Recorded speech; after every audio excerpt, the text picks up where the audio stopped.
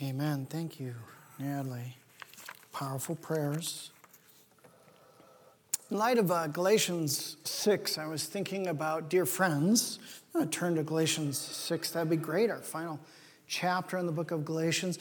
So, dear friends, so a number of years ago, they live in a different state, but they were walking with the Lord. They were committed Christians. In fact, they were neighbors of the pastor of their local church. And I believe he taught Bible study in the morning and so forth. And she served the church in a variety of different ways. Their kids were connected with neighborhood kids, including the pastor's kids. And they really struggled significantly in their marriage, pretty much from day one. Really, really struggled. And they fought hard, and they sought counsel, and unfortunately, after 17 years of marriage, they got a divorce. And it was devastating to them, both individually. It's a little bit closer to the wife, we'll call her Rebecca. And this caused her to really ask some significant questions about who is God, and where was he in the midst of the difficulty? Why didn't he answer the numerous prayers prayed? And so just to really, and had the honor and the privilege to walk with her to a certain degree in that. And eventually she said, I think I need to pull away from the faith. And I knew that she was going to pull away from community. And I really did my best to encourage Rebecca and to say, listen, I get it. I understand it. In fact, I've been there. And I understand the questions. But would you journey in a community? Would you wrestle in community? Community is so important for these questions. She just said, I can't. So, now this was several years ago, and the story of Rebecca is good. She did reconnect with the Lord. She did find him again in a fresh way, and today she has a relationship with him, and I celebrate that. I did talk to her briefly, asked her about sharing her story, and she said, I don't want to, you too. The community thing is still tough for me. And I said, I get it, right? The community things for me is tough for me, and I'm the pastor, right? I said, but I think it would be important for folks to hear a little bit of your story, because community is vitally important to our faith. Whether it's in times of doubt or struggle and disillusionment of the faith, or whether it's time of vibrancy and we're called to use our gifts for the faith. There's this power in community. Yes, the Christian faith is very personal. We've talked about that, this Abba Father relationship that we get to have. We get to encourage and experience God one-on-one. Hallelujah. And yet, the power of community is real. And it's amazing that in the early church, there was no such thing as Lone Ranger Christians. There's no such things as people kind of journeying on their own with the Lord. And yet it is so prevalent today in today's church, at least in America. Yes? Mm-hmm. People are like, well, I still believe. I have all these things. And yet not significantly connected in community. Galatians 6 is an interesting chapter. In case you haven't noticed The book of Galatians is a theological book. He's wrestling with some important theological ideas, that salvation is by God's grace alone, that we're called to serve and respond. We are compelled by God's love. We're not earning God's love, but we're living into and in response to God's love, that we get to experience the love of God personally and one-on-one, that Abba-Father relationship, and yet we're compelled by that love to serve others and live in the freedom of Christ. There's great theology in there. And yet chapter 6 is perhaps the most practical chapter, where he says, okay, let's talk about how we live these theological ideas in community, in relationship with one another.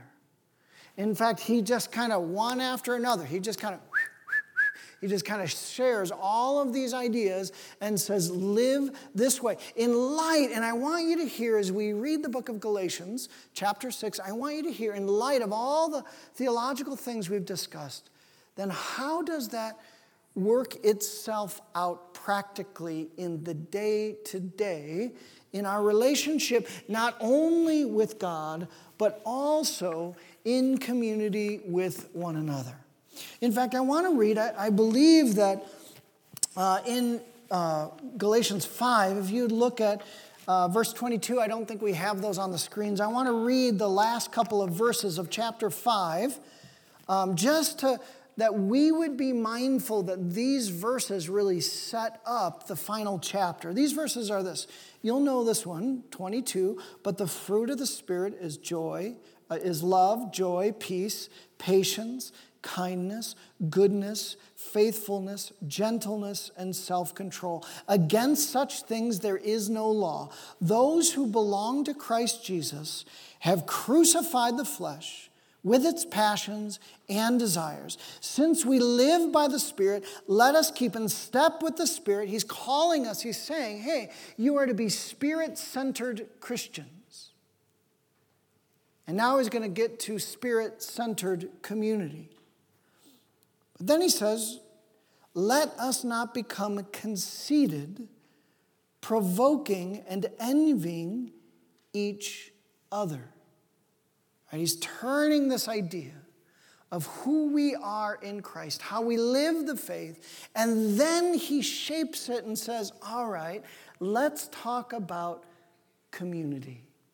Let's talk about how we live this together. And he says in verse 1, brothers and sisters, if someone is caught in a sin, you who live by the Spirit, catch that, right? You who live by the Spirit. He's saying, I've covered this, right? I've talked to you about living in the Spirit. Now, those of you who are living by the Spirit, his first example, he says, all right, let's talk about people who are caught in sin. Let me give you a practical instruction for this. You who live by the Spirit should restore that person gently.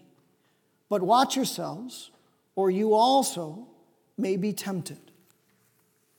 He was saying to them, he's saying, listen, I want you to be mindful of how you live this life in the circumstances that arise in community. So let's talk about these circumstances. You know, the last couple of months had a number of folks, both single folks and couples, who have confessed sin to me and asked how we can walk together in that way. And as they confess their sin, my first response is to say, you dirty sinners burn in hell.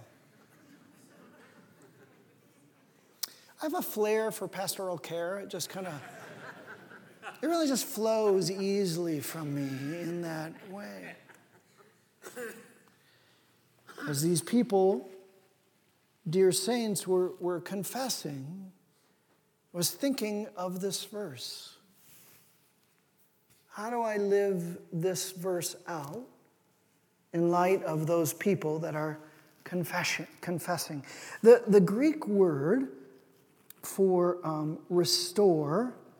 It's kind of hard to say in Greek. Tartizo. I probably messed that up together. Don't hold me against that, David Henny. All right. It literally means to mend a net or to set a bone. Think of that spiritually. When we're in sin, it's if our nets are broken and shredded. We have a broken bone in our body that needs healing. So when we're in sin, there's a brokenness in our soul spiritually. It needs someone who will mend it, not someone who will condemn it, not someone who will bring excommunication or judgment. In fact, that word, the Greek word gently, is the same one that we started in the fruit of the Spirit, right? One of the fruit of the Spirit is gentleness. He's saying, by the way, as you grow in that fruit of the Spirit, so bring that to circumstances of confession of sin, of people caught in a sin. Those who live by the Spirit, those whom the Spirit is working on those character issues of love and patience and gentleness and kindness, live that out with one another. Now, there's been circumstances that gentleness would not describe my approach. In fact, one of the things I realized is that sometimes the best way to love someone is directly and forthrightly confront them with their sin.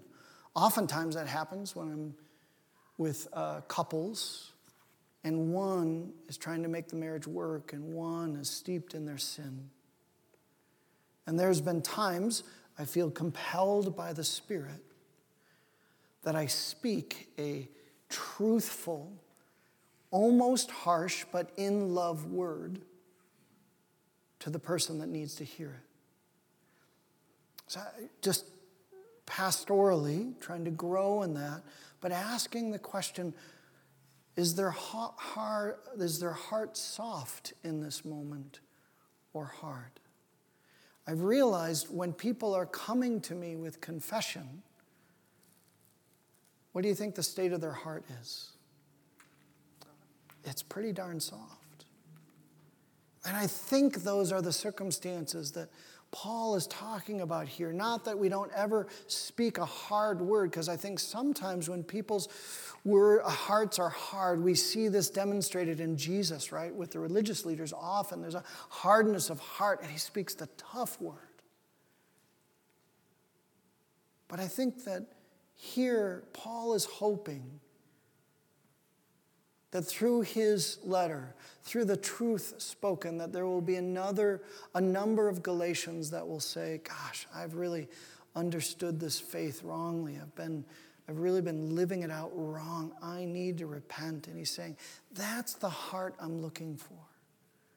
Restore them gently. Don't compromise the truth. Don't compromise what has been said.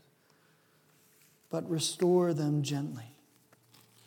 Look at verse 2. Carry each other's burdens, and in this way you will fulfill the law of Christ.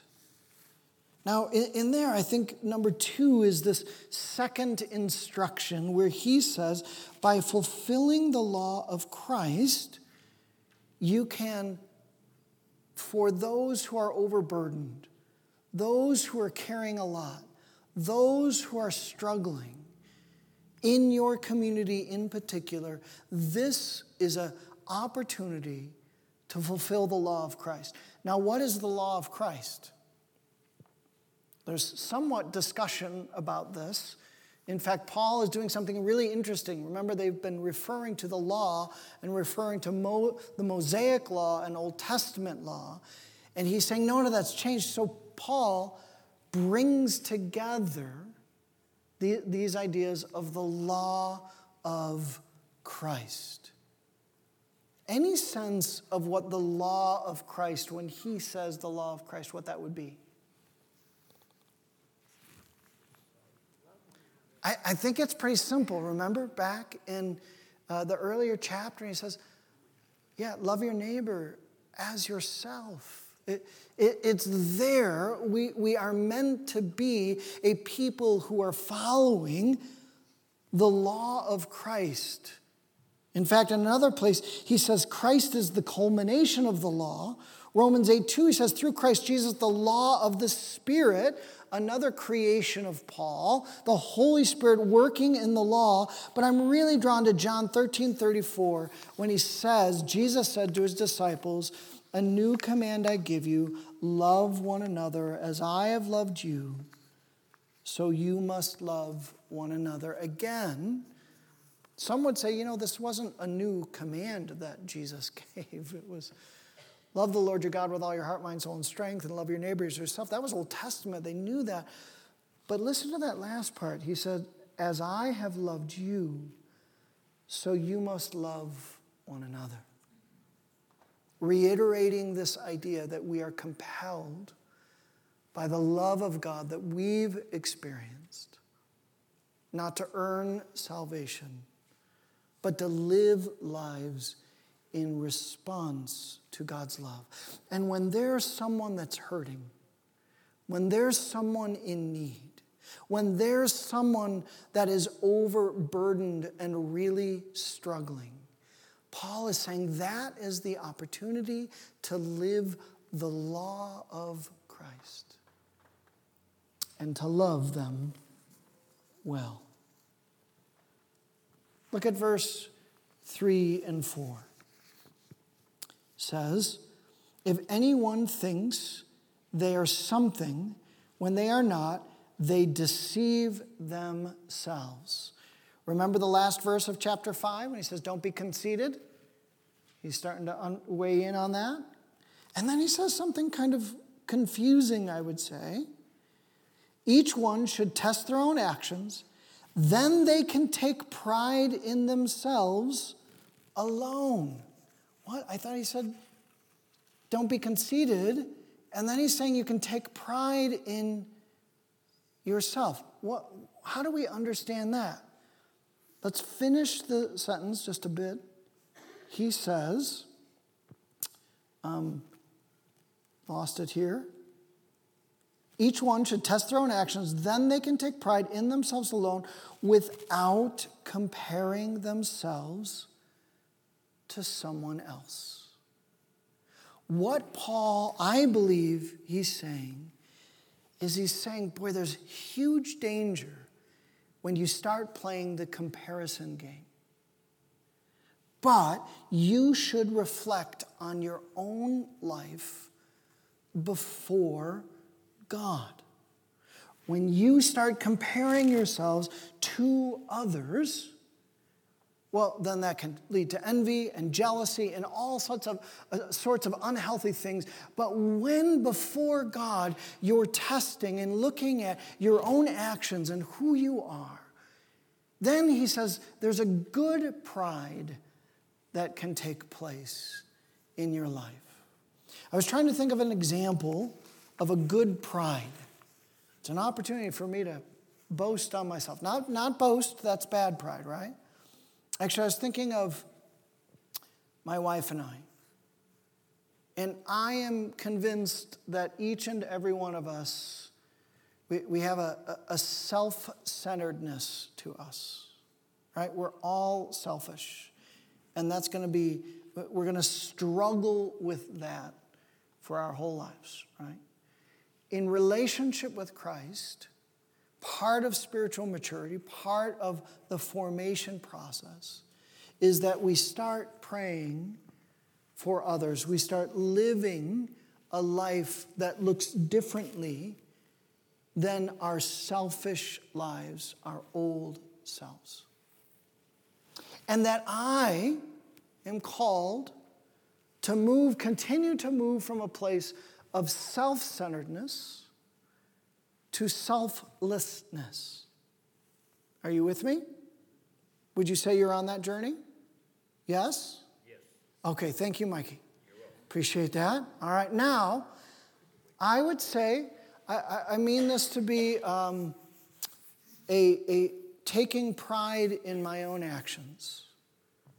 I would say in terms of Kendra and I, in terms of our prayer lives, in terms of our giving and generosity, in terms of our thoughts and discussions between us and with one another, we're a little bit less selfish last year than we are today. And I feel like God is saying, yes, good. Do we have a whole lot of way to go? Of course we do. I mean, especially Kendra. No, I'm just kidding. In fact, oftentimes Kendra leads me in that, right? Especially with giving. God is working a generosity in her soul, right? And I'm growing along with that. Now, I could compare myself.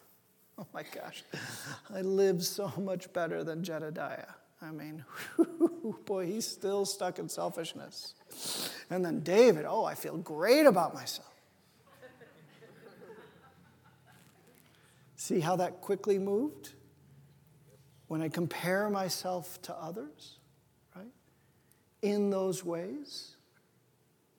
Paul is saying, listen, this is the Judaizers, that was in community. They were saying, and they're saying, boy, we follow the Old Testament law and the food laws. Do you? Are you kosher? You're not. Ooh, right? Circumcision, you haven't been circumcised yet, but I don't know if you're fully a Christian. In fact, I'm doubting your salvation. See, all of that is comparison. He's saying, no, the freedom in Christ in part frees us from comparison to one another. That we get to stand before God and say, God, what are you working at? How are you shaping and challenging my life? Am I responding in those ways? Can I feel the Father's delight in some of that spiritual formation that's taking place in my life? And all of that, I say that regarding Kendra and I, not in comparison to anyone else, but really in comparison to ourselves last year.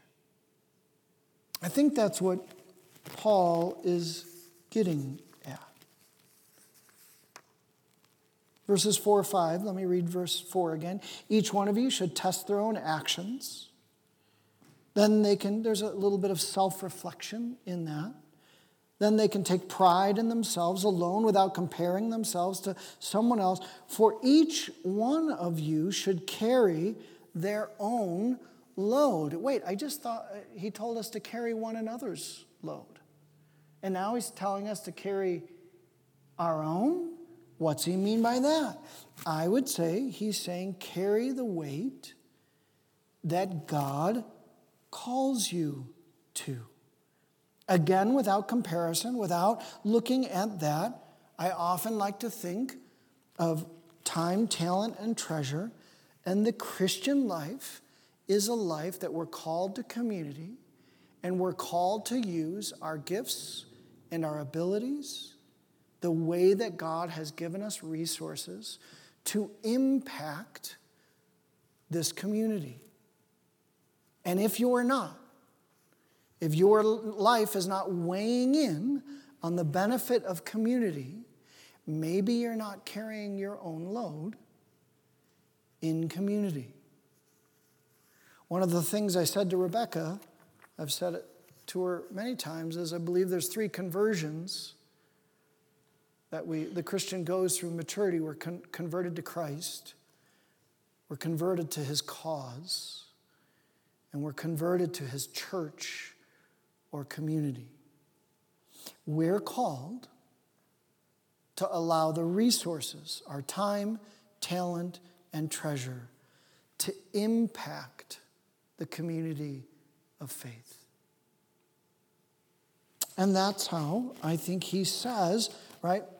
Remember, this was a number of years ago. I still remember this image when we preached through the book of Nehemiah. And they're trying to rebuild the walls. And there's this awesome moment where, the walls of Jerusalem are all down. And each family says, I'll take this section. I'll take that section. I'll take this section.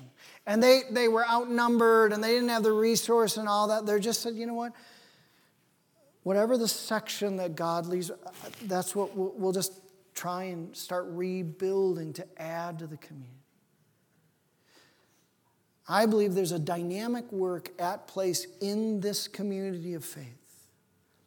And are you allowing the resources that you have as an individual, as a couple, as a family, to impact and build the wall of this community of faith? Carry your own weight that God calls you to. Look at verse 6. Nevertheless, the one who receives instruction in the word should share all good things with their instructor. This verse is particularly self-serving to me as I'm giving you instruction of the word, so be generous. All right.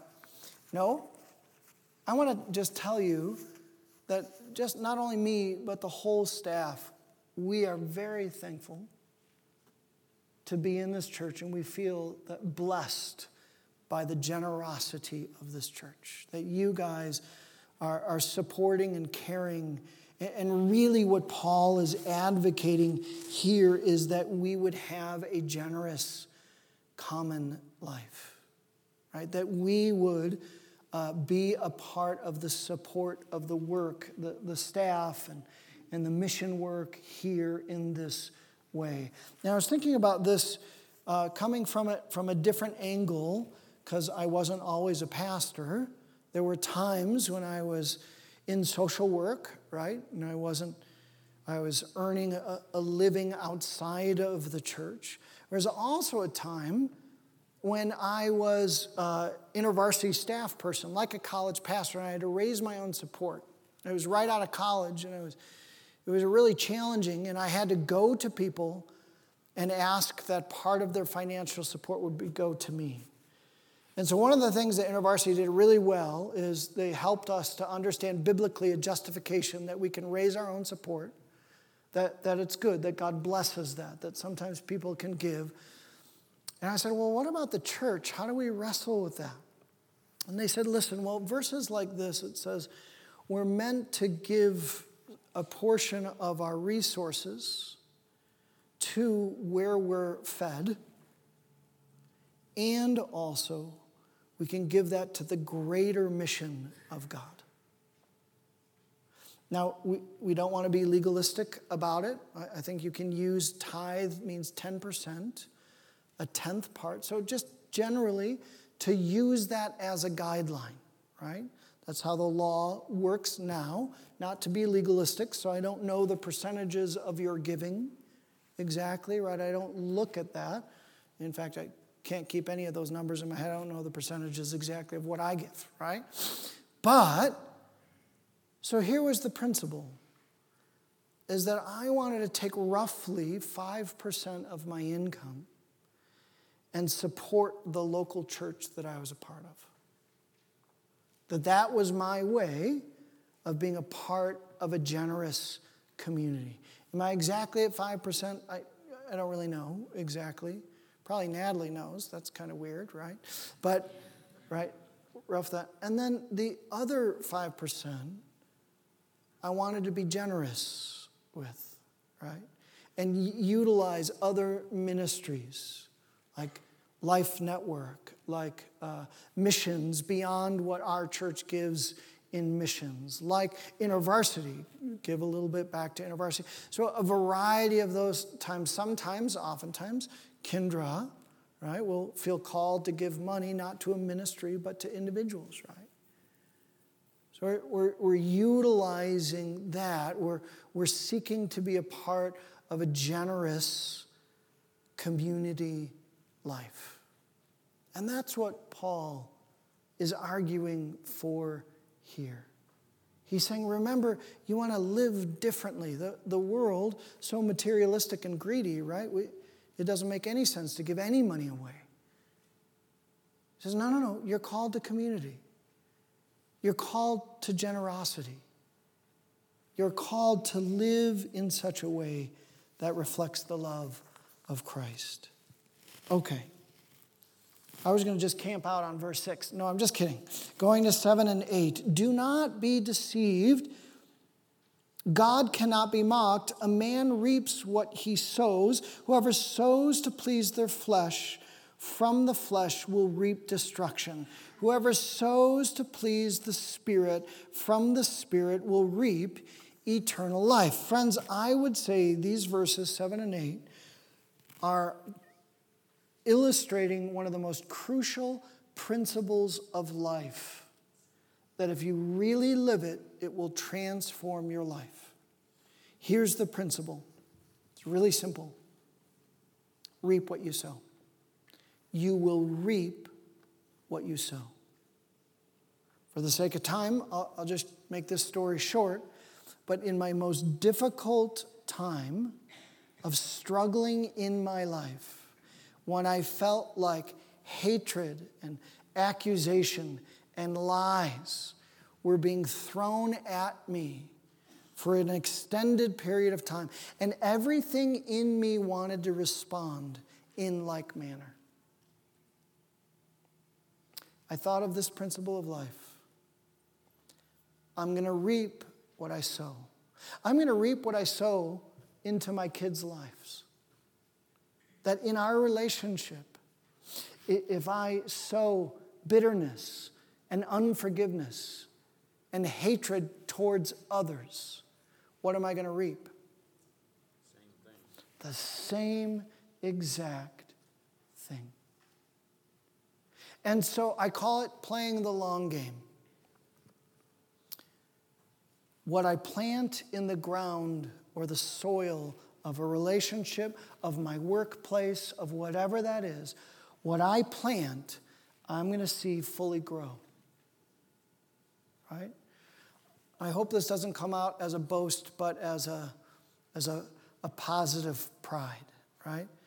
So my kids, I just got a call from them, if they're watching online, hi, right? I got a call from my son for some advice. And then I got a call from my daughter with some advice, for some advice. And then with P, who's at home, she asked me for some advice. And I was like, I was trying to sow wisdom and love and kindness and forgiveness into each three of their lives. And I got to see the fruit of that just this week. Friends, what you sow today, you will reap tomorrow. Sow the seeds of the fruit of the Spirit. Not that terrible list that Paul has earlier in verses 19, 20, and 21. Sow good seed and plant to please the Spirit. Verses 9 and 10. Let us not become weary in doing good, for at the proper time we will reap a harvest if we do not give up. Therefore, as we have opportunity, let us do good to all people, except the people you really don't like. You don't have to do good to them. Well, that was a paraphrase. Let us do good to all people, especially to those who belong to the family of Christ. That's the final principle. Do good to all people and trust God for the results. Yes, we can become weary when we don't see the goodness coming to fruition. Yes, we can be discouraged, right? We can feel that weariness right there. And he's saying, listen, results, that's up to the Spirit of God. He's going to produce that. You are called to reflect the goodness of God. If I asked you, what do you think is the reputation of the evangelical American church today, what words would you use for reputation of the evangelical American church today?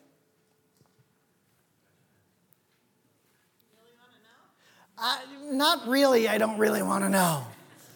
I think we all know judgment, yeah, you could hypocrisy, right? Tons of stuff, right? Tons of stuff there. Do you know how that changes? Look at your neighbor. It's you. One day at a time. We do good to the people we really like and the people we really don't like. We do good to the people that view things politically like we do. And we do good to the people who view things politically not like we do. We do good to those who don't do good to us. Ouch. That's how we change the reputation of the church. All right, let me just read these final verses. It says this. See what large letters I use as I write to you with my own hand. Paul probably was dictating the verses, and he probably takes the pen. I think the thorn in the flesh was his eyesight. It's my personal opinion. And he takes it and he starts writing with large letters. Those who want to impress people by means of the flesh are trying to compel you to be circumcised. The only reason they do this is to avoid being persecuted for the cross of Christ. What Paul is saying is that these Judaizers are actually cowardice. They're cowardice because they're trying to make the cross of Christ easier, especially with those with Jewish roots. Not even those who are circumcised actually keep the law. They're not only cowardice, but there's a hypocrisy that's there in their lives. Yet they want you to be circumcised that they may boast about your circumcision in the flesh. May I never boast, that's the bad kind of pride, except in the cross of our Lord Jesus Christ, through which the world has been crucified to me, and I to the world, a sacred detachment from the things of the world. Neither circumcision nor uncircumcision means anything. What counts is new creation, yes? All of that should fade away. What counts is your new life in Christ and how you live it. I love it, new creation. Peace and mercy to all who follow this rule. Some people call that a rule of life.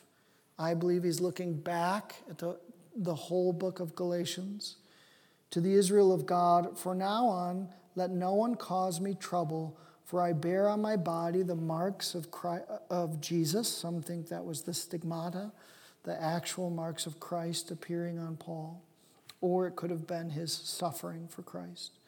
The grace and the Lord Jesus Christ be with your spirit, brothers and sisters. Amen. All right, so I'm just going to leave you with this. Next week, we are going to do something really special. We are going to do a Reader's Sunday. Okay? And so we've been preaching and walking through the whole book of Galatians. And together, we're going to come together, and I'm not going to preach. No applause, please. All right? I'm going to give a little bit of framework and shape. But what we're going to do, remember in the Voice of the Martyrs video, they were talking about it's a Bible challenge and how powerful the Word of God is? Just to read in that. Did you read, I don't know if you read in the insert, it talks about the Chinese government putting study notes in to shape it towards communism. If that allows the Word of God to spread, great. Because the power of the Word of God is going to overcome any false teaching, even if you put it in there, right? I was encouraged by that. Maybe the Word of God will spread in communist China because of that, right? It's the power, it's taking in the Word of God and letting it rest on you. So we're going to do that and read the whole rule in that way. We're over time. Would you stand up? Can we stand up together? Give you the benediction. All right. If you feel comfortable and want to put your hands out, go ahead. That would be great. So, Lord Jesus, we come before you. Lord, know that community is hard and challenging and difficult. And yet you've called us to community, Lord. Lord, teach us to love one another well and follow the law of Christ. Holy Spirit, would you help us not to compare ourselves to one another, but before you, hear your voice and grow in you. We love you, Lord Jesus. We love you as individuals, and we love you as a community of faith. We pray this in the name of the Father, and the Son, and the Holy Spirit. Amen. God bless you. We'll see you next week.